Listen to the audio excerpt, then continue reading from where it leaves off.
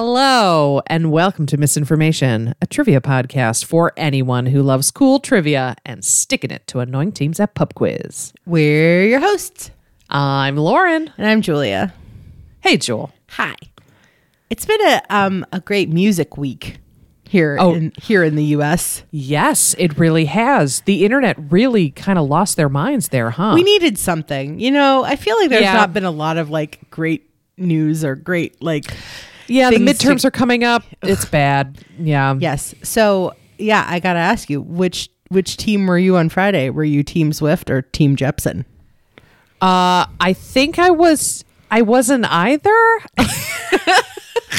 I was at work and I think I forgot, and I just saw I read a lot of articles about the Midnight's release. That's basically what I did. A reminder on my calendar that Taylor Swift was coming out at midnight, and then proceeded to listen to that whole album like 4 times through on Friday, and then also the 3 a.m. version of the album came out. Yes, people were losing their mind. I just actually just posted extra this to songs. I just posted this to my Instagram. Someone tweeted this.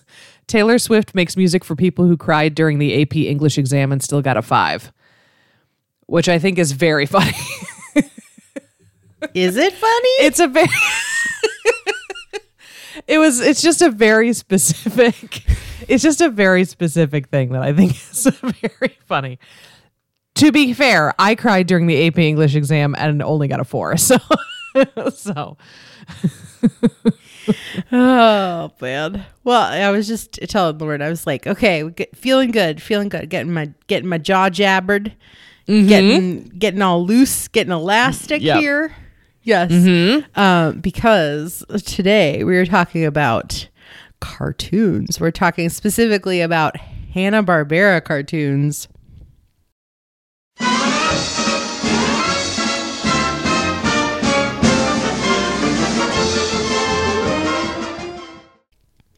Oh boy.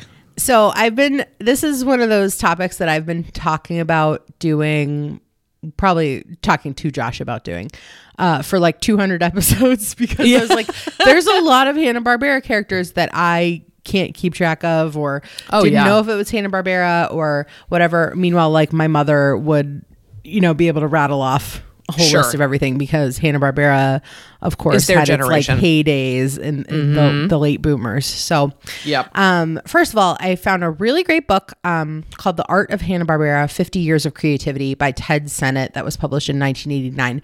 It's like a beautiful book. It has lots of like art and sketches and photos and interviews and all sorts of things, and that was very useful in my research of today's topic. So I suggest taking a look at that if you were so inclined.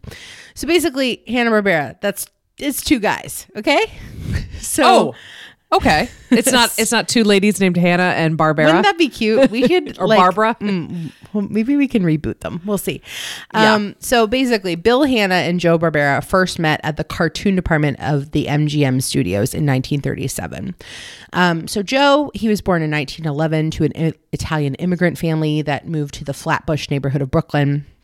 He spent a lot of his like rainy days inside copying illustrations for magazines, and he really cultivated a love of drawing and art and theater all throughout high school. After graduation, he got to work at a bank at age 16, and he at nighttime would like draw cartoons for magazines and like try to earn a couple, pence here and there. He also took figure drawing classes to sharpen his skills, and that later landed him a job painting and inking animation cells for the Fleischer Studios that were in New York at the time. So when I talk about animation cells, cell, CEL, it's basically a cute abbreviation for celluloids, which were the transparent sheets that you would draw these characters on for animation. The Fleischer Studios created Betty Boop and Popeye, among other characters, which have been around for more than a century, which is bonkers. So Joe also went to work as an animator at the Van Buren Studio in Manhattan, where he also learned story writing to go along with cartooning. His counterpart, who whom he had not yet met. Bill Hanna was born in 1910 in Melrose, New Mexico, where his father was superintendent of construction for the early Santa Fe railway stations. Their family moved around a lot during his childhood, but he was very musically inclined. Several of his family members were also writers, and Bill went on to major in journalism and engineering at Compton Junior College in California. He found work after college as an engineer building the Pantages Theater on Hollywood Boulevard. Oh, hey. Yeah. He did realize, though, that structural engineering was not his calling. And through his Same. brother, it's not my calling. I think that's just what I'm going to say to people. You know what? It just wasn't for me. It just wasn't my calling. Yeah. Not my journey. That's another one. That's good. That's good. So through Bill's brother-in-law, he learned about a new animation company called Harmon Ising Studios, and they were starting work on early Looney Tunes and Merry Melodies shorts. You also may have heard of these.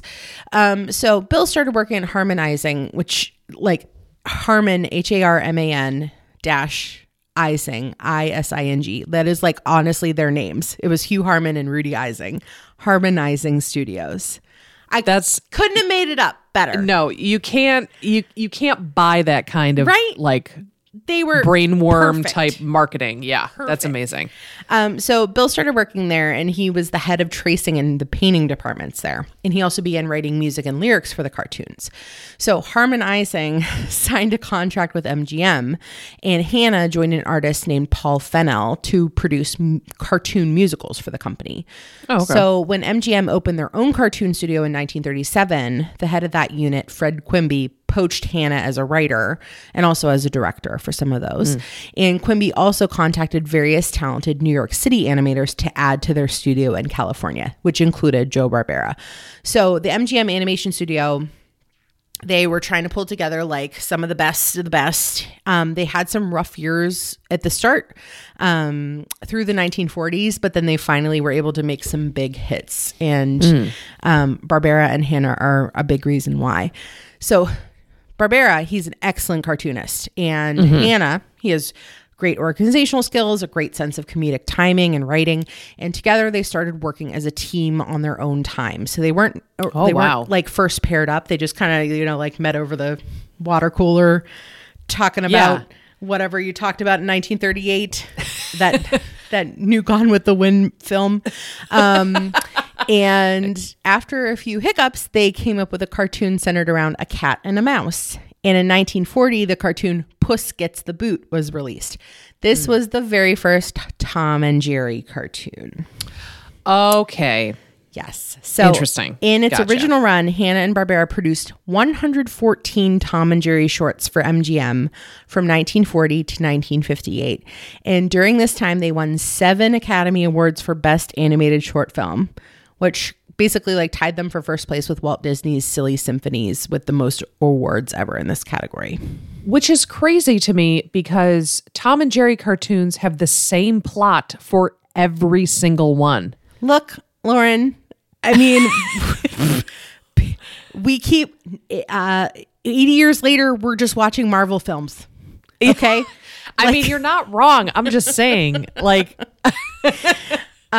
for trivia purposes, Tom is a gray and white domestic short-haired mute tuxedo cat whose full name is Thomas Jasper Cat Sr. oh, he's got a son? I think at some point he is a kid. Oh, Right? okay. I don't know. He's the dirty dog. And Jerry, the cute brown mouse, his full name is Gerald Jinx Mouse. And I think Jinx was actually originally supposed to be the character's name, but they ended up going with Jerry. Just as, kind of Jazz it up a little bit. Yeah, make it run together better. So Bill and Joe, they also ended up creating animation sequences for films like Anchors Away, which starred Frank Sinatra, Katherine Grayson, and Gene Kelly. Also Dangerous When Wet. That's the movie with Esther Williams where she does a swimming sequence with Tom and Jerry. And oh, weird. I've seen clips of it in things. It is kind of funny to be like, why is Fred Astaire dancing with Jerry the mouse? But it's also like, I mean, Paula Abdul danced with MC Scat Right. Cat in Opposites Attract, so it's not that much different. They I guess were way ahead of their time. But also, like, I think it probably would have been really cool to like be at a movie theater and just kind of like, Yeah. be like, what? Wait, what? Yeah. Anyway, so like they also ended up doing some animation sequences for other shows too. They did the title sequence for I Love Lucy. Oh, hey, okay. Yeah. So they were multitasking, let's say. Mm-hmm. In early 1957, MGM decided they were actually just going to stop spending money on creating new cartoons and essentially shut down their animation studio. Because they were like still making money off of like all the stuff that had already been made, especially the Tom and Jerry shorts. Yeah. So Hanna-Barbera, they went to other agencies and studios in Hollywood, but a lot of them said, hey, you know what? We're not going to do cartoons anymore either. Like they're too expensive. Like, you know, you think about it. What was that you learned? It's like takes 24 pictures to make 1 second of animation. Yeah. So they were like, oh, this is just too expensive. So the two decided, you know what? We've been doing this for like a couple of decades now. They decided they had enough experience and talent to set up their own studio. So with MGM director George Sidney's investment, they founded HB Enterprises. The two actually flipped a coin to see whose name would come first in the company's name. And it would later be known as Hanna-Barbera Studios. So over time, these two created so many original characters. They did so many shows, and their company especially went on to do just so many things. So Yeah. I am not going to recap every single type of Thank Hanna-Barbera cartoon. I mean, we could, you know, people love a 6-hour long podcast, right? All the time. All the time. You put them right to sleep. So basically, I'm just going to first cover major original Hanna-Barbera shows to know. I will also cover some characters you should recognize, and then talk about some other fun trivia related things. So Great. yes.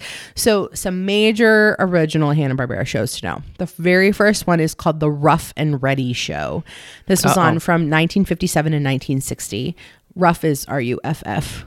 Okay. It's exactly how I pictured it, actually. This was one of the earliest Saturday morning cartoons, and it was the very first series made by Hanna-Barbera Productions. So Ruff is a smart tan cat, and Reddy is a brave but not that bright white dog. They're best friends. They're housemates. I'm reading all this, and it's like, sounds very much like Ren and Stimpy to me. Yes. Also. Yeah. So we have some, you'll see a lot of parallels with modern day shows that are kind of getting some ideas from some of these previous ones. Interesting. So Rough and Ready, it's also notable as one of the earliest original animated television programs, and it pioneered the use of limited animation techniques, which means like they reused a lot of background stuff. They reused a lot of body movements, over and over, that you didn't have to animate like the whole character. Yeah, every single time. Maybe you only need to do their face a little bit at a time. So up until that point, you were getting like, those 24 pictures to make 1 second of animation. It's wild. Like, you think about stuff like stop motion animation too. Like, what? So much work and time. So much work and time. Oh my gosh. The next show to know, The Huckleberry Hound Show. So that was on from 1958 to 1961. It was syndicated and sponsored by Kellogg's. There were 3 segments included in the program. The first one featured Huckleberry Hound, another starred Yogi Bear, and a third starred 2 mice, Pixie and Dixie, who in each short found a new way to outwit a cat named Mr. Jinx, whose catchphrase was, "I hate those mices to pieces." Wow. So the Yogi Bear segment of the show became extremely popular on its own. And then as a result, it did spawn its own series in 1960, which I'll talk about in a second. The Huckleberry Hound Show is often credited with legitimizing the concept of animation produced specifically for television. And in 1960, it became the first animated program to receive an Emmy Award. Oh, okay, great. Yeah, Huckleberry Hound. So, of course, out of that came the Yogi Bear show from 1961 and 1962. Yogi Bear, who was, of course, smarter than the average bear, and his sidekick, Boo Boo Bear, they reside in Jellystone Park, and they would often, try to steal picnic baskets while evading Ranger Smith. And Yogi also has a girlfriend named Cindy Bear. And along with the show, it originally wasn't just Yogi Bear doing things. They also had 2 other segments in the show. One of them was Snagglepuss, a pink mountain lion, who I will also talk about a little later on. And then Yacky Doodle, who is a cartoon duck. Yeah, I've never heard of Yacky Doodle. Well, you know who you have heard of? The Flintstones. 1960 to 1966. So the Flintstones are Fred and Wilma and their pet dinosaur Dino. They eventually have baby Pebbles and their next door neighbors, the Rubbles, Barney, Wilma, and eventually their adopted son Bam Bam and their pet Hoppy. It was the first animated series to have a primetime slot on television. And wow. Yeah, I didn't realize it was like a nighttime show, but yes. Their plots deliberately resemble the television sitcoms of the era. So the families are getting into like minor conflicts that are characteristic of modern life, while of course being set in the town of Bedrock during the Stone Age. William Hanna admitted that they were greatly influenced by the Honeymooners. And the Flintstones, while it was always produced in color, was broadcast in black and white for its first 2 seasons. Its first 2 seasons were also co-sponsored by Winston Cigarettes, and the characters also appeared in several black and white TV commercials for Winston Cigarettes. And then weird. Right? Yeah, it's the 60s, man. When Welch's grape juice and grape jellies became the primary sponsor, the show's audience kind of began to shift younger, and the cigarette sponsorship kind of went away. I do remember the Flintstones being on the Welch's glass jelly jars that he cleaned out would be drinkable. Absolutely. And that was still a thing when still a we thing were in the kids. 80s. Yeah, exactly. Yeah. I wonder if you could I can kind of still picture them on a shelf somewhere, So yes, of course, Welch's produced their line of grape jelly that was packaged in jars, reusable as drinking glasses, that had painted scenes featuring the Flintstones and characters from the show. Miles Laboratories, which is now part of Bayer Corporation, and their One-A-Day vitamin brand, was the alternate sponsor of the original Flintstones. And in the late 1960s, Miles introduced Flintstones chewable vitamins, which were fruit-flavored multivitamin tablets for children in the shape of the Flintstones characters. They are still being sold today. They're right? delicious. So it's like, maybe like our kids don't watch the Flintstones, but like we just talked. Also, Pebbles is the oldest cereal brand based on characters from a TV series or movie that is still being sold. You know what? It didn't even register with me that Pebbles was related to the Flintstones. Cocoa Pebbles are one of my favorite cereals. Delicious. Delicious chocolatey. Yes. Turns your milk chocolatey. So chocolatey. It's wonderful. So good. So yeah, like wonderful. We're still, our mouths are still very heavily influenced by the Flintstones, which is so weird because it's not like you're not coming across a Flintstones TV show. It's not like you're turning on the TV at 6 a.m. on Saturdays and watching it. It's true. At least not now with like streaming and stuff. Right. So like these are these weird vestiges of like a very old cartoon that a kid will never watch, but will definitely be like, Mom, can I have a Flintstones vitamin? Like it's. Well, I didn't write down the exact number here, but anecdotally, the Flintstones has just had so many spinoffs and so many spinoff series, and like, I think any kind of Cartoon Network type programming is just gonna be able to. You're gonna be able to get like 24 hours of Flintstones, of various Flintstones, if you really are so inclined. If you really wanted to, yeah. But yeah, especially early on, they started out with a lot more like adult type humor, and then it's kind of like, geared a little bit more toward elementary school kids. But one more thing about Pebbles too. The original working names for the cereals, which today they're Fruity Pebbles and Cocoa Pebbles, and they have been since 1971. The original working names were Flint Chips and Rubble Stones, consistent with the appearance of the cereal and the Stone Age imagery. Mom, can I have a bowl of Flint Chips? Flint Chips. That sounds like it would be painful and to Rubble eat. Stones. Yeah. So Rubble Stones. Seems like Pebbles is just such a nicer. Yeah, it's somewhat more appetizing. Yeah. But Exactly. So who's the counterpart to the Flintstones, Lauren? Well, it's the Jetsons, Julia. It is the Jetsons, Lauren, from 1962 to 1965. And then also they brought them back from 1985 to 1987. Oh, I didn't know that. So they're basically, again, like the space age like response to the Flintstones. The Jetsons debuted as the first program broadcast in color on the ABC network. Oh, hey. The family lives in Orbit City with architecture done in the Googie style, and all the buildings are raised high above the ground on adjustable columns. George Jetson, of course, lives with his family in the Skypad apartments. His wife Jane is a homemaker. Their teenage daughter Judy attends Orbit High School, and their son Elroy attends the Little Dipper School. They have a robot maid named Rosie. Their dog is named Astro.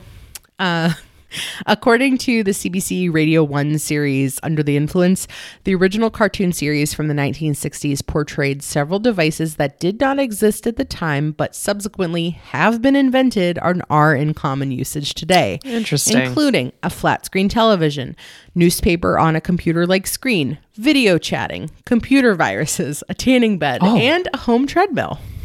Oh, interesting.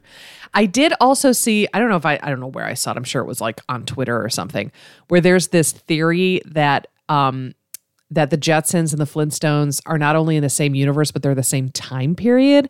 And that the Jetsons are like the elite sky people that live in these giant, like rich pads. And then all of the poors live down on the earth and like, and have to eat, you know, like brontosaurus primordial. ribs. Yeah.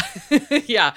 Like very primeval kind of, you know, style of living. And that's like how the you know, socioeconomic divide has happened in the future or something insane like that. It's just very dark. Oh man. Someone tried to get their dissertation in economics based on that. But yeah, it's just, yeah, I watched the Jetsons. I watched all of these shows, let's be honest. Yeah, absolutely. But yeah, I remember like thinking they were funny. I mean, I know that some of these had laugh tracks too, which nowadays you wouldn't even dream of putting a laugh track on a cartoon, but yeah, it was weird. And I remember the laugh tracks being weirdly loud, like it was mixed really high. So it was just like this loud screaming laughter during like the mildest of jokes. And I remember really, full disclosure, something you should know about me. I really don't like Hanna-Barbera cartoons. And I think it has something to do with out of the episode. I think it has something to do with just like my visceral reaction to like 60s and 70s, like just the visual style of like cartoons and interior design and all of that stuff. Like really, I don't know. It's something I need to unpack in therapy, I think. Like, I don't know Lauren why. hates fun. Noted. Why should I even continue? You know what? Lauren's going to turn off her microphone for the rest of the episode, and I'll just tell the rest of you about all of this. I'm just mutely screaming into the computer. Oh my gosh. I just couldn't get into it. I think it was the laugh tracks and like just the stilted way of animating. I don't know. I'm sorry to tell you this halfway through your episode. I'm like gutted right now. I was so excited for this. I'm so sorry. No, I'm interested to hear about it. Three people listening are enjoying this, I guess, unless everybody else hates it too. I am 100% a minority. I sat through all my geography episodes, and my presidents and dictators, and here we go. It's like, this cartoon episode is stupid. All right. No, I am a minority in this. I guarantee. And I'm listening. This is interesting. Well, I like it. I wish it. you didn't tell me that because I'm sorry. The real went out on my sails, Lauren. I'm sorry. Forget I said it. You know what? I'm wrong. That's really good. I just love the Flintstones is my favorite. I'm sorry. No, you know what I hated the most was HR Puffin stuff. That's the media that I really like. It's very bad stuff from that period. I think it's just something like my grandparents used to watch it, and I just had like a bad association. It's me. It's not you. It's not Hanna-Barbera. It's me, Joel. I really like a lot of the stuff I'm talking about here. Good. I'm glad. No, that's good. We're leaving all of this in. All right. This was one of my mom's favorite shows, and I remember watching this obviously in reruns. It was called Wacky Races. So it was on from 1968 to 1970. Oh, I've never heard of it. Yeah, if you are people that like if you like F1 Drive to Survive, you would like Wacky Races. This series features 11 different cars that race against each other in various road rallies throughout North America. It was inspired by the 1965 film The Great Race. So the lone female driver is Penelope Pitstop. She drives the number 5 car called the Compact Pussycat. The archetypal mustache twirling villain is named Dick Dastardly. He has that wheezy snickering dog Muttley. They drive the Mean Machine, which is double zeros. So yeah, all the vehicles have their own name. The driver has their own personality traits, and throughout the series, they some of them win races. Of course, the Mean Machine people never do win the races, so that's nice. So good. Yeah, it's a lot of fun, and I remember watching some of that with my mom. Of course, finally, the biggest original series that you need to know is Scooby-Doo, Where Are You? Yes. So that was only 41 episodes. Really? It felt like I must have it was seen on for like a decade, right? Yeah, it was on. They produced episodes from 1969 to 1970, and then again in 1978. Only 41 episodes total. Wow. So this was a recent Learn question. The 4 teenagers are Fred Jones, Daphne Blake, Velma Dinkley, and Norville Shaggy Rogers, and they're talking Great Dane Scooby-Doo. They travel in their van. Norville? Yeah. Like Deborah Norville? Yeah. Okay. I don't know why that occurred to me. That's weird. Yeah. No wonder he took the name Shaggy. Yeah, guys, you gotta know characters' real names. Just saying. If you learn nothing from this podcast. Yeah, exactly. No characters' real names. Also, this came up at work today. Teddy Ruxpin. You remember Teddy Ruxpin talking? Oh, yeah. Yeah.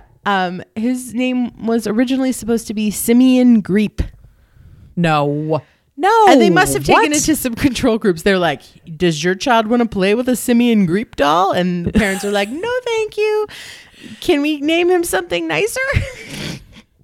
Greep is too close Greep. to creep. Right. So Simeon Creep means monkey creep. That's not good. None of that is good. No. So I hope that's useful for you guys anyway. Anyway, Scooby-Doo, Where Are You? This was the result of CBS and Hanna-Barbera's plans to create a non-violent Saturday morning program that would kind of satisfy the parents who didn't want their kids to watch superhero shows because there were just so many of those happening at the time. So they needed something that was like non-violent. And what better way than to put four teens in a mystery van with a talking dog, and solve mysteries, low stakes mysteries. There have been so many spinoffs of Scooby-Doo, Where Are You? Oh, yeah. I could have probably just done an episode on Scooby-Doo. That kind of would have been fun. Easily. But forget it. Now I never will. So. You could do, Julia, here's the thing. The conceit of this show is that you teach me something and I teach you something. Alternating back and forth ad infinitum until the end of time. We hate the topic right in the middle of it. I did not say I hated it. I said I really don't like it.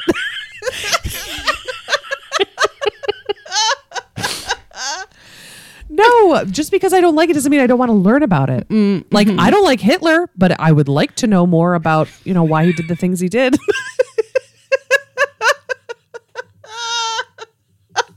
Oh no. Do you want a different soundbite? Would you like to put in a different soundbite there? No, you know what? I did say I don't like Hitler. So that's important. That's the important thing. I don't. There's a firm stance from both of us here at Misinformation. I'm glad we agree. So besides those programs, here are some original Hanna-Barbera characters that you should be able to recognize. Like, sometimes there's visual rounds at trivia, right? And you're like, Absolutely. Who the hell is this white horse with a cowboy hat and a holster and spurs? What? So that's Quick Draw McGraw, my friend. Oh, okay. So Quick Draw McGraw, he has a red cowboy hat. He has a red holster, a light blue bandana. Quick Draw is usually depicted as a sheriff in a series of short films set in the Old West, and he's often accompanied by his deputy, a tan Mexican burro named Baba Louie. By the way, this is how Gary Delabate, one of the producers of the Howard Stern Show, got his nickname in 1990. He was discussing his prized collection of animation cells and misstated the name of McGraw's sidekick as Baba Booey, which Howard and everybody else, of course, jumped on and rode to death into the ground for the next 30 years. So, anyway, quick draw. Interesting. His main catchphrases were, "Now hold on there," and "Ooh, that's smarts." And sometimes Quick Draw would also assume the identity of the Spanish masked vigilante, El Kabong, in a spoof of Zorro. So I don't remember that. Oh, as El Kabong, Quick Draw would attack his enemies by swooping down on a rope and yelling "Ole," and then hitting them on the head with an acoustic guitar with a loud "Kabong." Okay.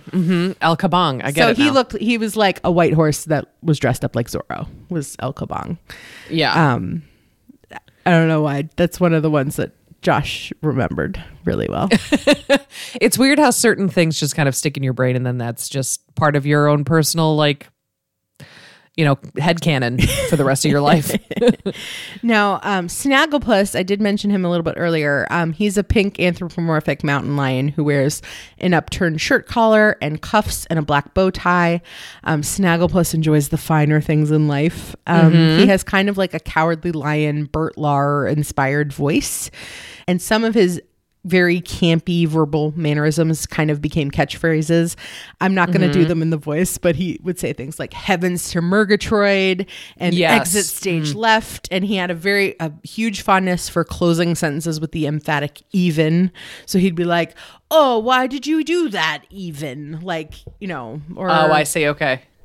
Yeah. Yeah. Very reminds so me he of was Staff from Staff Let's Blast. I don't know why. I was going to say he's coded gay, but I guess... Yeah, a little bit. Yeah. Yeah. Yeah. You could see that. Yeah. He enjoys the finer things in life.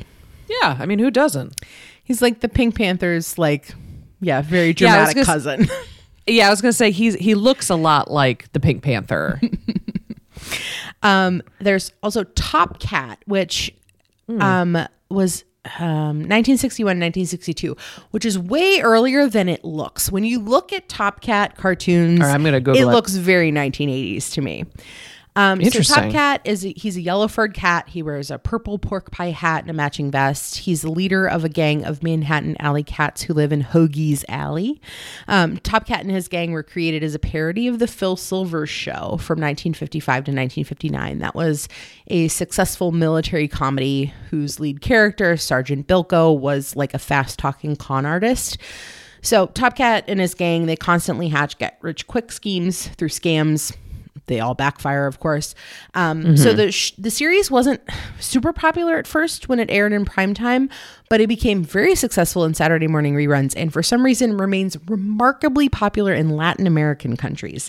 Interesting. Like, they still brand things with Top Cat, the characters in several Latin American countries, which I find very interesting. You're right. This does look very 1980s to me as well. Like, this would be something that we would have watched new, like fresh as kids. Yeah, it just didn't the visual style of it didn't read 60s to me. But, yeah, I would agree. But what does is Magilla Gorilla. So he is an anthropomorphic gorilla who wears human accessories. He has a purple bow tie and red shorts that are held up by green suspenders, and he has a purple derby hat, and he wears brown dress shoes. So he lives at Melvin Peebles' pet shop, and a lot of the episodes revolve around him getting purchased for a short time and then getting returned to the shop for a refund. Magilla often ended episodes with a catchphrase, "We'll try again next week." Oh, that's sad. Yeah. So I'm kind of heartbroken. I know, right?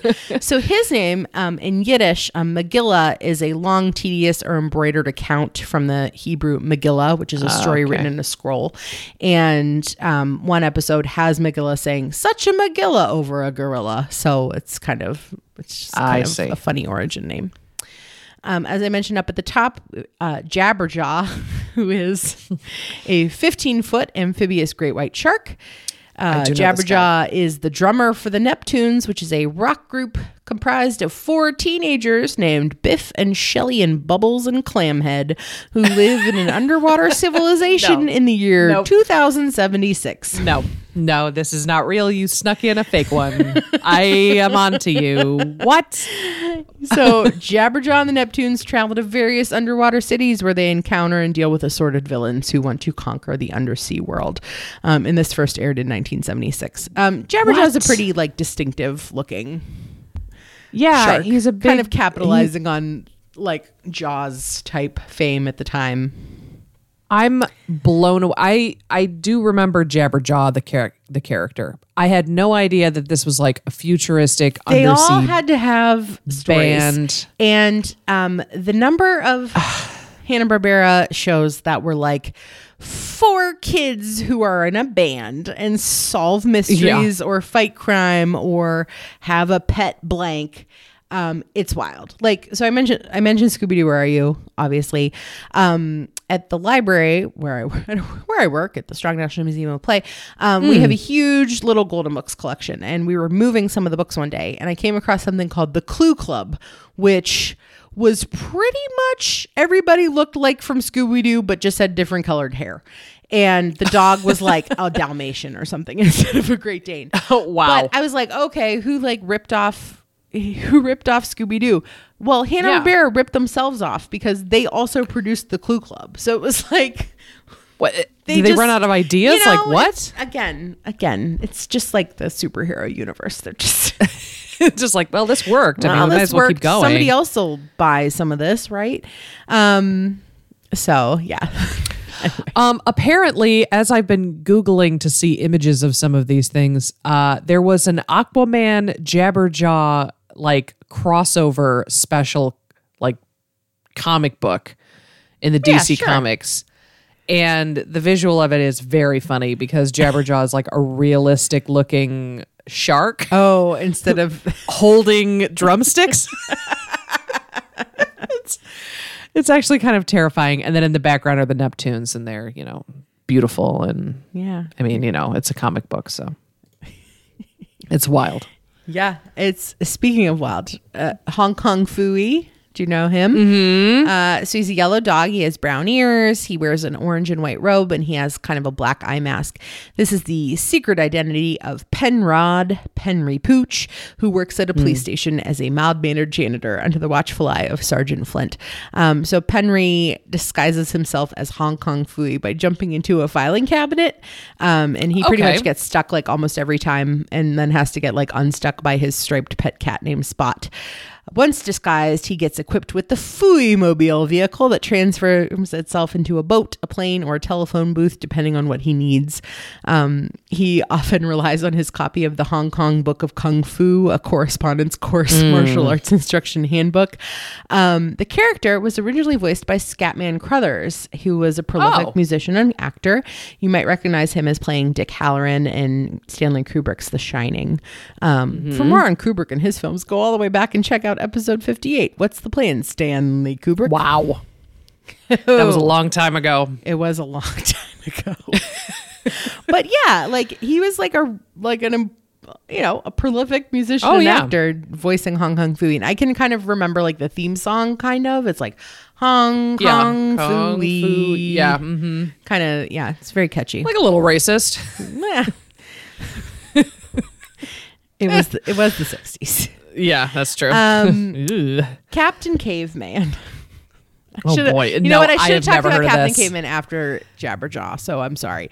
Captain Caveman and the Teen Angels follows the mystery-solving adventures of the teen angels named Brenda, Dee Dee, and Taffy, and their friend, Captain Caveman, or KV for short.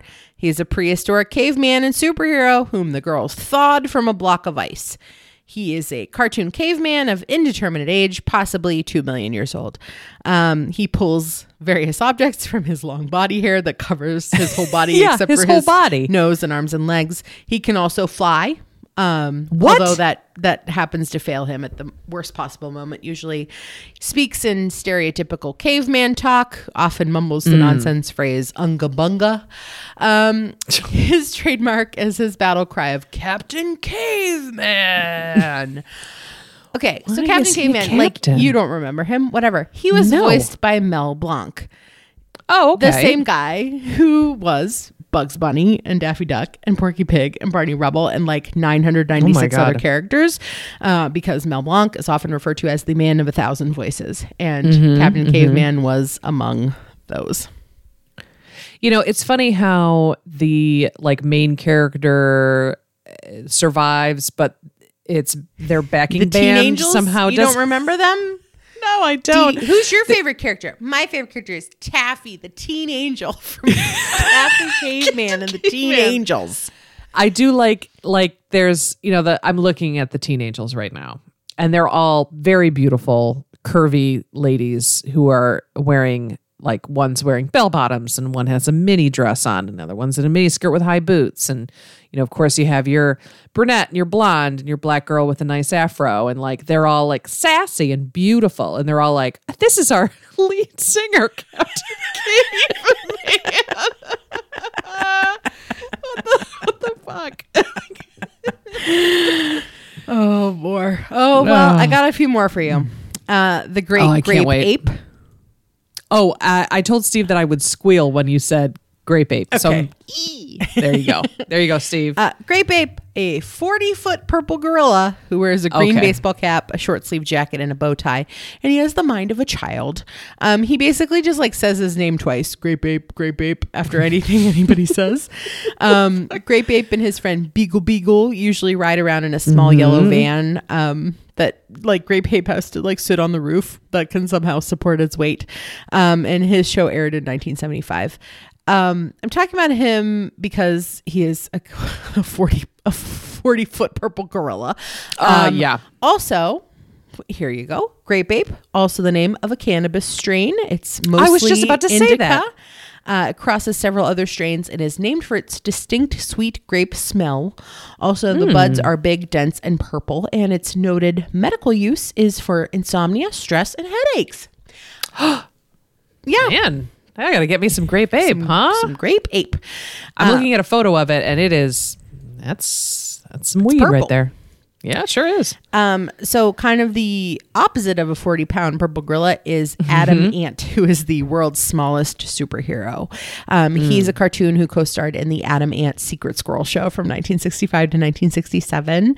He's a tiny little brown ant with a white helmet and an orange sweater with a purple A on it. And his powers yes. included the ability to fly, super speed, incredible strength, and invulnerability. And his catchphrase was, "Up and Adam Ant." He's very shown up. cute. He's very cute, and he's shown up in a lot of other like Hanna-Barbera shows and a lot of crossovers. And I have to point out now, there are so many crossover shows, like so many times that these characters will show Yeah. up in other shows. And I'll talk about one of the more recent shows about this at the end of my section here. But Okay. just keep that in mind. Some other original characters by Hanna-Barbera you've definitely heard of. Johnny Okay. Quest. Oh, Johnny yeah, Quest of is in course. Hanna-Barbera. He's an 11-year-old boy with blonde hair, blue eyes, and fair skin. He's usually dressed in black long-sleeve shirts with light brown or blue pants. He's the son of Dr. Benton Quest and often accompanies his father on scientific expeditions. He has an adoptive brother and best friend named Haji and his bodyguard tutor, Race Bannon. And they also have a pet dog named Bandit. So the Johnny Quest franchise began in 1964 with a one-season series, but has since launched comic books, movies, video games, more TV series, etc. And the series has very like sci-fi magical monster elements in it as well. Space Ghost, created in Oh, yes, 1966. Coast to Coast. Well, its sequel series was Space Ghost Coast to Coast. Oh, sure, of course. Its original show was 1966. Space Ghost Coast to Coast was on the Cartoon Network. 1994 to 1999. So Space Ghost is an intergalactic crime fighter from the Ghost Planet with the power to be invisible, called Invisipower, via his special belt.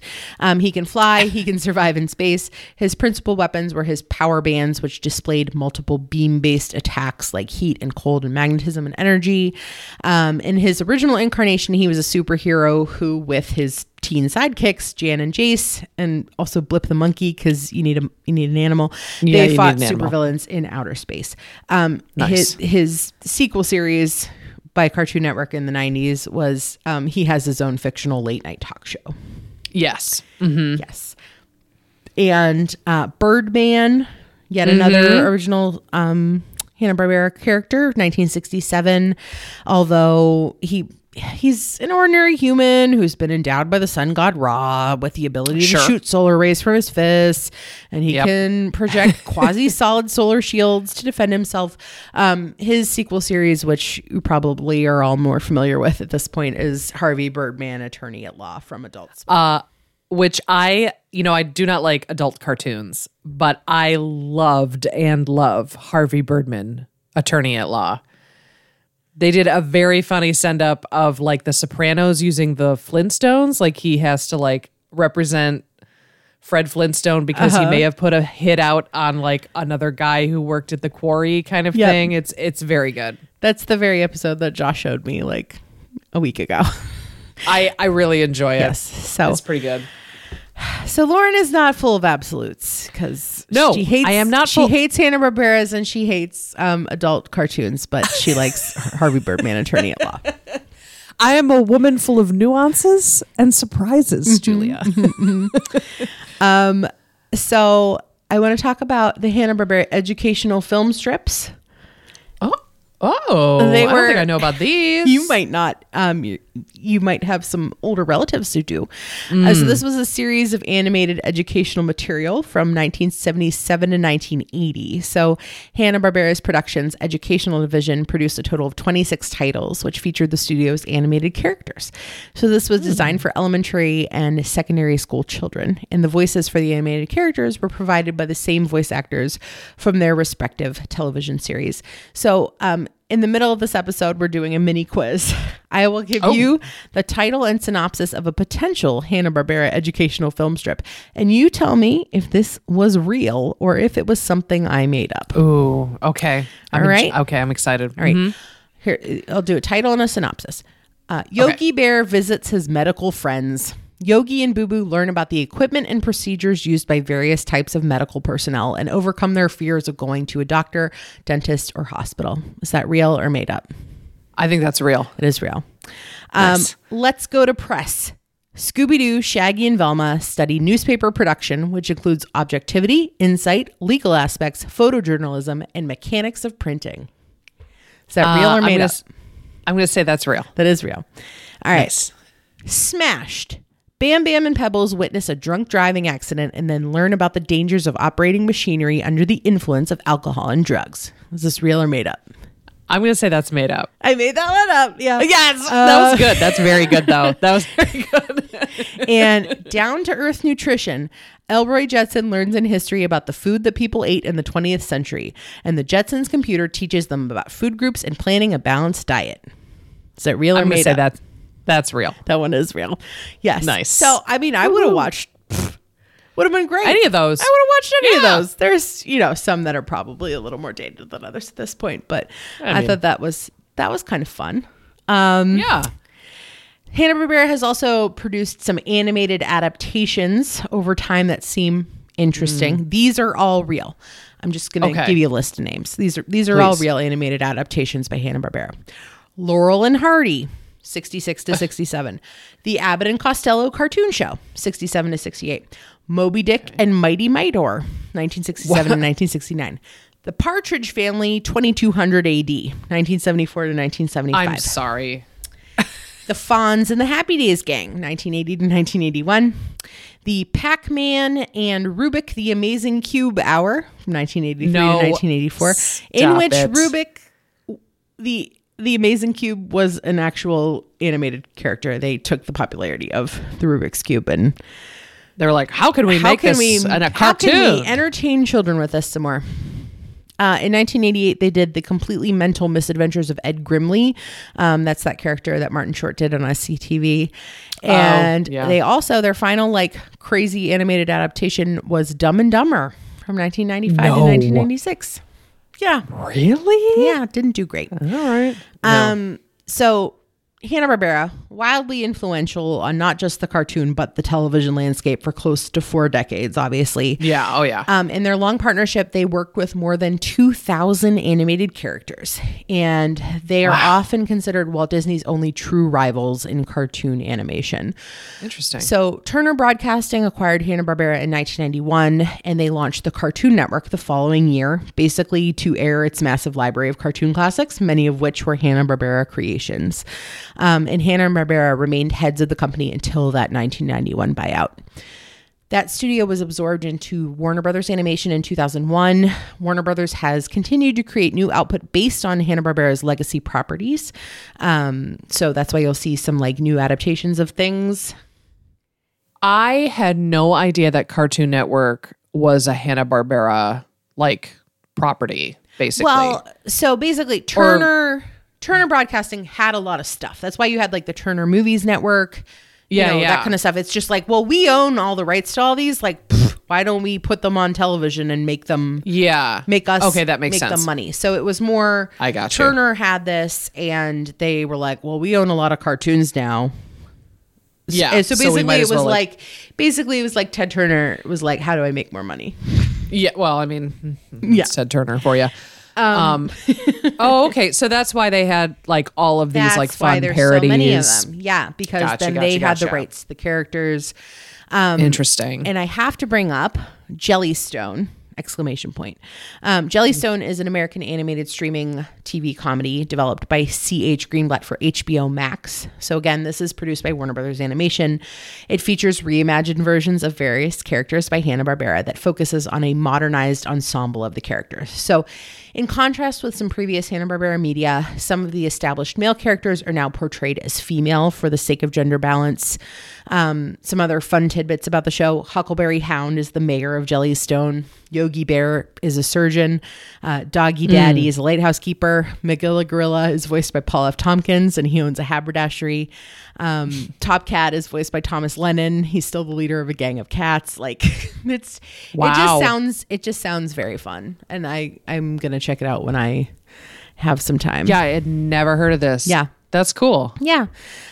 So, you gotta, I told you when they were born, gotta tell you when they died. Bill Hanna passed away at age 90 in 2001 from throat cancer. And in 2006, Joe Barbera died of natural causes at the age of 95. Wow. So these men, good for them, again, had a huge impact on the television landscape for decades and decades. They created all these original characters, not to mention like the ones I did not mention. Apparently, Josh reminded me that they did Super Friends, and I was like, I'm not even going to talk about that. So like it's all these characters all these shows and these characters that have been around for decades that you can still tune into Cartoon Network and watch a lot of them. You can still watch see them any on of streaming those services and everything. But I think that they are from a different time, but also the characters are, to those of us that like them, kind of timeless. You're never going to let me live this down. I keep forgetting. Just forget. It's okay. Just let it forget. Why do we even have this podcast anymore? I'm sorry, everybody. This is our last episode because we have found the one thing that has inexorably rendered Julia and I apart for the rest of our relationship. She throws shade on Taylor Swift at the top of the episode. I didn't throw shade at Taylor Swift. I thought it was a funny thing. What? How is someone who cries during the AP English exam and still gets a 5 is a bad thing? I don't know. It feels bad though. It's not bad. Anyway, it's not bad. I'm done talking about my episode. I'm ready to do a quiz for everybody. It was very good. Thank you, Julia. That was a very good episode. I learned a lot. Our quiz is called Spin to Win. This is a quiz on some of the most successful television show spin-offs of all time. So basically, I'll name for you the parent show and a brief summary about the spin-off, and you name me the spin-off. Okay. Right?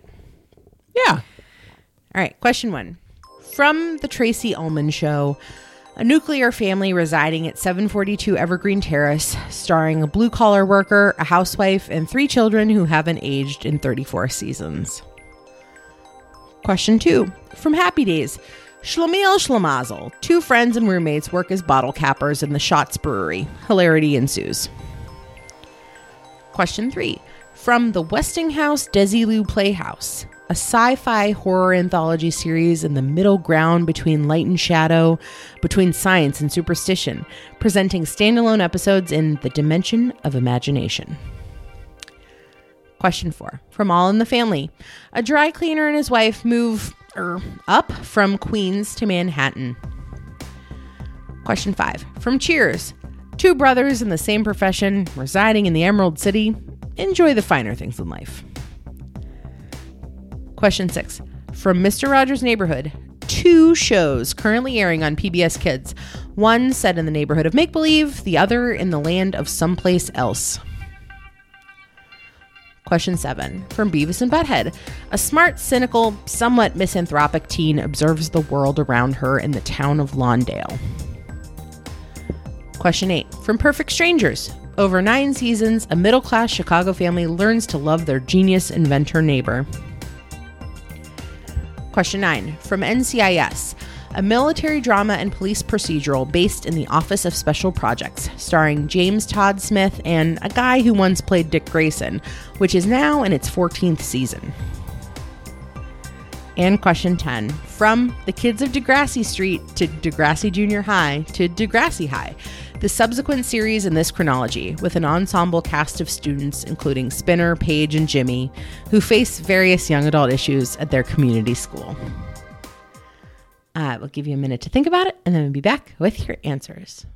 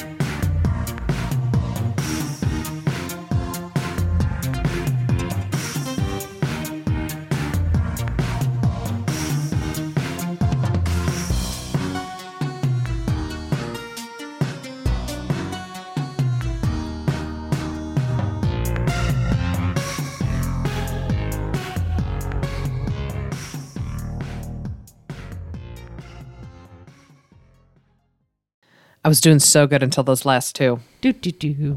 I should also point out, do you know what one of the, well, do you know what one of the first television spinoffs was, Lauren? Oh, gee. I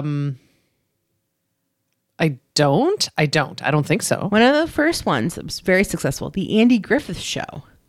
That was a spinoff? That was a spinoff. Characters were first seen on the Danny Thomas Show. And then later, the Andy Griffith Show spun off both Gomer Pyle, USMC, and Mayberry RFD. So people have been spinning off.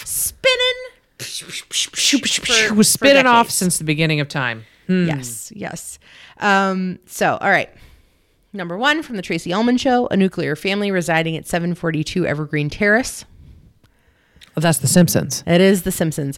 Season 34 started in September 2022. Wild. Yes. So the background of this, if you're not familiar, cartoonist Matt Groening created the comic strip Life in Hell in 1978.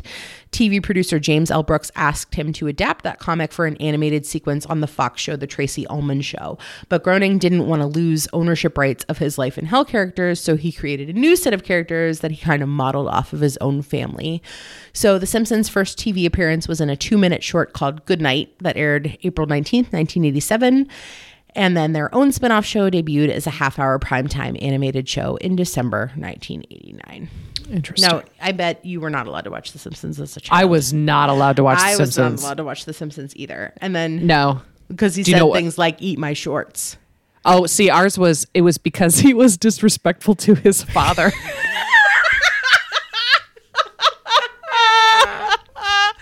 That's literally why last time my parents were visiting, my sister and I went through all of the things that we were not allowed to watch and why. And to my father's modicum of credit, he was like, I don't remember doing that. Like, yeah, well, you scarred us for life, so thanks a lot. Meanwhile, okay, from Happy Days, Schlemiel Schlemazel, two friends and roommates work as bottle cappers in the Schatz Brewery, and hilarity ensues. I did love this show. This is Laverne and Shirley. Yes, of course, is Laverne and Shirley, starring Penny Marshall and Cindy Williams as Laverne DeFazio and Shirley Feeney. It's set in Milwaukee for the first 5 seasons. Michael McCain and David Lander co-starred as their friends and neighbors Lenny and Squiggy. Laverne is the only character to have appeared in all 178 episodes of the series. That's 8 seasons.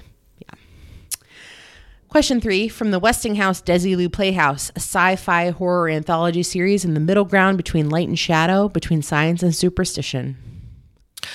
Steve and I watch this every New Year's. This is The Twilight Zone. It is The Twilight Zone. Why do you watch it every New Year's? It started out because the Sci-Fi Channel did a Twilight Zone marathon every New Year's Eve, and I would watch it with my dad. Oh. And so then we just started doing it and trying to find it. Like, I think it's on Hulu now or something like that. Well, yeah, it was a spinoff from the Desilu Playhouse. So I had no idea. The episode called The Time Element, that was Rod Serling's 1957 pilot pitch for a sci-fi show, which was a time travel adventure about a man who travels back to Honolulu in 1941 and unsuccessfully tries to warn everyone about Pearl Harbor. So that script was rejected. Yeah, just really exciting TV. So that script was rejected and shelved for about a year until it was produced as an episode of Desilu Playhouse in 1958. So the Desilu Playhouse was sponsored by Westinghouse. It debuted in 1958, was hosted by Desi Arnaz and Lucille Ball, and it showed comedies and dramas and musicals, as well as Lucy kind of performing skits and non-Lucy type characters. So, you know, back when we had playhouse shows like that. Yeah, like kind of variety-esque type things. Mm-hmm. All right, question 4. From All in the Family, a dry cleaner and his wife move on up from Queens to Manhattan. That's the Jeffersons. It is the Jeffersons.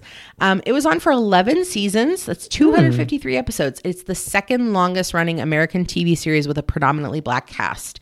The number one is actually Tyler Perry's House of Pain, which beat it in 2012.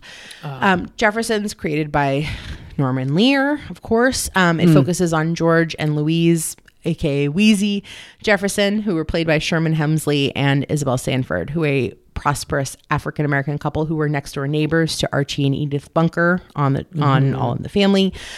So what's interesting, I think, is their spinoff kind of happened in real time. Like 1 week on an episode of All in the Family, like they were saying, Edith was like saying goodbye to the Jeffersons, and like the next week the Jeffersons premiered, which I think is that's interesting. I think that's kind of funny. I kind of like that. In 1981, Isabel Sanford became the second black actress to win a Primetime Emmy Award. And so far, she's the only black actress to win for Outstanding Lead Actress in a Comedy Series. Really?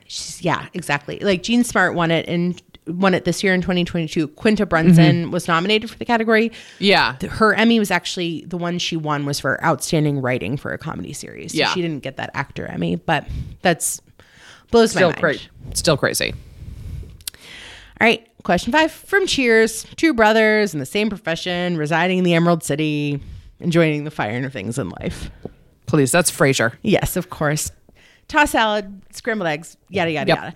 I want to talk about the other Cheers spinoff, the one that didn't get 37 Emmys. It's called The Tortellis. No.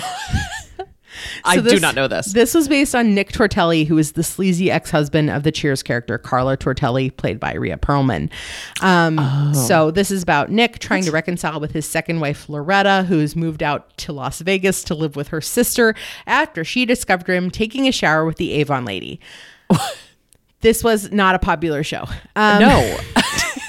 TV writer Bill Kelly wrote, quote, "The Italian-American Anti-Defamation League should be about as enchanted with Nick Tortelli as it was with the Untouchables. This just seems to be upheld as a very terrible example as the show premise, even 35 years later." Sure, yeah. I also want to note that sometimes, speaking of spinoffs of Cheers, sometimes people think that Wings is a spinoff of Cheers. It was not. Okay. So the show Wings, which was Steven Weber and Tim Daly vehicle about a small 2-airline airport in Nantucket, takes place in the same universe as Cheers and Frasier. So like several episodes had tie-ins with Cheers. Kelsey Grammer was nominated actually for his guest appearance on Wings, as well as Bebe Neuwirth and George Wendt and John Ratzenberg and Kirstie Alley all appeared on Wings playing their Cheers characters, but Wings did not come out of Cheers, if that makes sense. So it's part of the Cheers-averse. They're in the same universe, but the show didn't happen. Wasn't like, the characters from Wings never were on Cheers to get a spinoff. Got you. Just makes sense. TV is one of my strengths in Learned League, so I just want to bring this out. All right, you should get to know this one, Lauren. For Mr. Rogers' Neighborhood, 2 shows currently airing on PBS Kids, one in the neighborhood of make-believe, the other in the land of someplace else. So I only got one of the 2, and that's Daniel Tiger. Is Full that title? one of them? Oh, Daniel Full title. Tiger. Oh, jeez. Daniel Tiger, eating vegetables is good for you. I'm trying to think of like a kid's Daniel Tiger, Prince of the Land of Make-Believe. I don't know. the Sweet Prince. Daniel Tiger, the Sweet Prince. It's pretty good. Thanks. It's called Daniel Tiger's Neighborhood. Oh. And that's it's been on. Oh, that makes sense. Okay, from 2012 to the present. And the second one has been on since 2021. It's called Donkey Hody. Oh, that's cute. Oh, I think you were telling me about this. I was telling you about this. Okay, so yes, we are very deep in Daniel Tiger territory in our house right now. So the show is typically 2 11-minute segments. It's linked by a common like socio-emotional theme, such as disappointment or sadness or anger or thankfulness. And they often use a musical motif phrase, which the show calls a strategy song, that reinforces the theme and helps children remember the life lessons. And you know what? It works with 2-year-olds. So there's a lot we've learned lately. Like, when you wait, you can play, sing, or imagine anything. So like waiting is hard sometimes, especially when you're a toddler, but like, it's okay. Like, there's lots of things you can do while you wait. And we will sing that one. There's also one that's just like, grown-ups come back.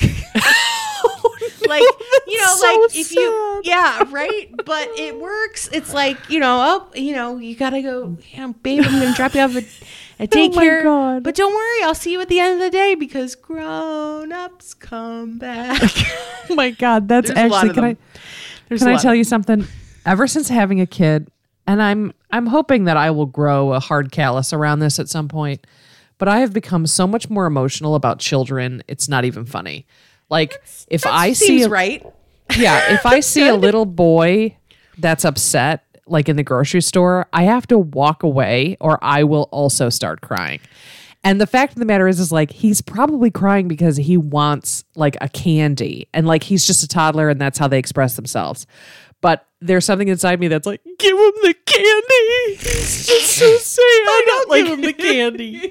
I'll buy him a candy. So, oh boy. Well, you got a lot ahead of you, girl. I know. I really do. I'm going to have to, I don't know, take some pills or something. I don't know. Or else this kid is just going to run me ragged. Like, he's going to be just an absolute monster. Oh, so that's pretty much Daniel Tiger. Donkey Hody is live action puppets. So there's Donkey Hody. Okay. She's the girl, Donkey. And there's Purple Panda, which again, I think I've told you, I'm so mad that the panda's name is not Sanjo Panda. It's a missed opportunity. It's really missed opportunity. There's also Bob Dog and Duck Duck and some other characters, and they like solve problems. It's also cute. Okay. It's cute. Great. I love it. Less sing-songy than Daniel Tiger, but all right, question 7. From Beavis and Butthead, a smart, cynical, somewhat misanthropic teen observes the world around her in the town of Lawndale. This was my nickname in college, Daria. It was. Why was it your nickname in college? Oh, because when I did improv, I was so nervous about getting up to do games that it manifested as like over it kind of face. So they'd be like, Lauren, get up here. And I'd be like, fine. And then everyone would go, nah, nah, nah, nah, nah. Because it made me come off like I didn't care. But in fact, I was so scared that I wanted to throw up. So that's a little insight. Really unpacking a lot tonight. I'm still not good at improv. So Daria was on TV from 1997 to 2002. When it was finally released on DVD, Daria, the complete series, the creator Glenn Eichler said in the notes that 99% of the music has been changed because the cost of licensing the many music bites we used would have made it impossible to release the collection, and for many years did. So I think that's kind of a common thing is stuff, especially from like the 80s and 90s.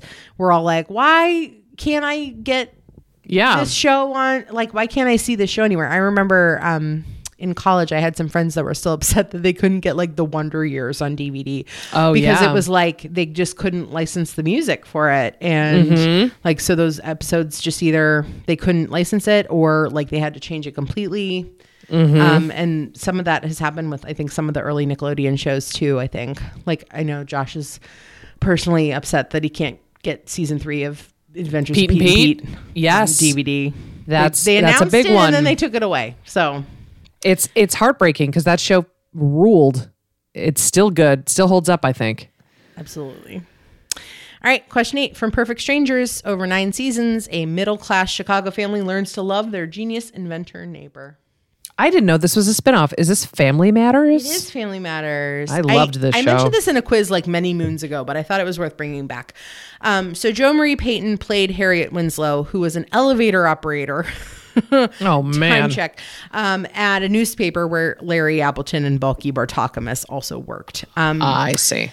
Family Matters was the last live-action scripted primetime show that debuted in the 1980s to leave the air, and it outlasted all other primetime network debuts of the 1980s except for The Simpsons. Okay. All right. Wow. Yeah. That's some like real like long lasting stuff. I mean, it was on for a long time. Yeah. It was on for a long time. And again, like this is another show that you could just do a whole episode about. Sure. Like the Steve Urkel character was only meant to like be on for a couple episodes, but because, you know, they like to find a nerdy kid with a catchphrase and run it into the ground. That's why he ended up kind of becoming the star of the show.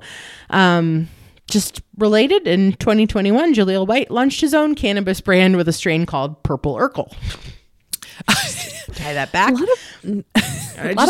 Weirdly enough, a lot of weed coming up information in this episode. Look, I wrote the episode. You just provide the facts. Just providing the facts. All right, question 9, and like, don't think too hard. But think about it. Question 9 from NCIS, a military drama and police procedural based in the Office of Special Projects, starring James Todd Smith and a guy who once played Dick Grayson, now in its 14th season. You're telling me don't think too hard of it. Don't think too hard. Like, don't overthink it. Okay. Is it NCIS Los Angeles? It is NCIS Los Angeles. Oh my God. Okay, great. I did not think very hard about that. CBS figured out their formula. So the parent series NCIS has been on the air since 2003. No. That's the third longest running scripted, non-animated primetime series still airing. NCIS itself is a spinoff from JAG.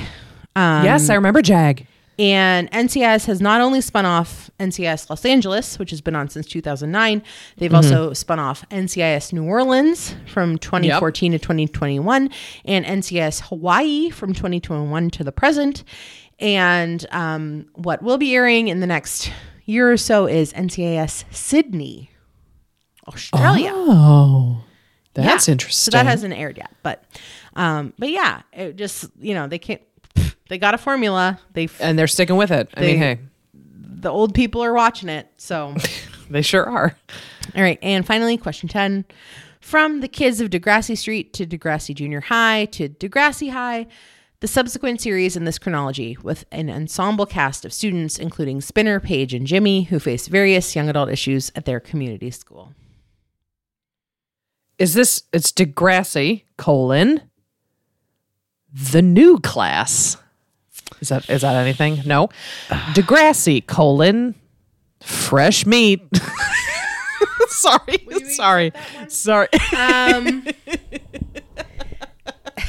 I'm just going to get pornier and pornier, so you might as well tell me. It's been on it was on 2001 to 2015.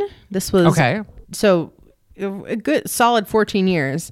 Degrassi, The Next Generation. Ah, shoot. I was close with the new class, too. You were very close. So there are some characters that kind of, like they're in high school, so they really should only be there for like 4 years. But there's some characters that like stretched it out. Maybe they were someone's older brother or older sister. Maybe they became a teacher at the school. Yeah, fresh out of high school. So I don't think I can name any people who were on the show for like the full run of it. But there was a period there, the early 2000s, where Engineer Josh was just. I missed the Degrassi train completely. I did not even like hear about Degrassi as a thing until literally Drake started making music. Like, and they were like, this kid who used to be on Degrassi. Literally, like I had no idea that this was a TV show, but I knew a bunch of people that like were like, "Oh yeah, I used to watch it all the time." Like, I missed that boat. Shout out to Corinne, who once dated Drake's husband. God bless Corinne. Hope you're doing okay, Corinne. Up in America's hat. So Degrassi The Next Generation was followed by Degrassi Next Class. Next Class. Yes. Okay. 2016 to 2017. So I'm sure that something else is coming around the bend, but I mean, guaranteed. Yeah. So that is it. That's it. Good job, Jewel. That was a great quiz. Yeah. Shut my computer. Next time I'll find a topic that. Oh man, here we go. She is just ringing this out. Tell me in the middle of my episode. Okay. I'm sorry. I thought this was the trust tree, Julia. No. I thought we could tell each other. This is a professional organization we're running. Yeah. We don't even talk outside of this thing. That's the only time we talk is when we're on the podcast. We don't talk to each other unless we're recording it. Honestly. Like, wow. That's our bread and butter. That's how we rake in the cash. I couldn't even finish that sentence. Because this podcast is so lucrative for us. We have tens of listeners all around the world. That still surprises me. I know. It's really fun. But anyway, thank you, Julia. That was a very good episode, and I enjoyed it truthfully. I wouldn't lie to you. If you're in a Latin American country and you can tell me why Top Cat is still so popular, I would love to hear that. Yeah, I'm very curious as to why that's a thing. Well, I mean, is it the Danish that love Donald Duck, or is it? Oh, yeah. Or is somebody it the loves Donald Duck? It's some EU country that is like obsessed with Donald Duck, and they watch it at Christmas, I think. Is it the Swedes? I don't know. If you're Swedish, tell us. Yeah. We don't. We'll never know. Hey, we're just misinformation here, okay? We don't have all the answers. Either way, thank you so much, everyone, for listening. All 10 of you out there across this beautiful blue planet of ours. Yep, this beautiful blue marble. We will catch you next time. Goodbye. Bye. Even.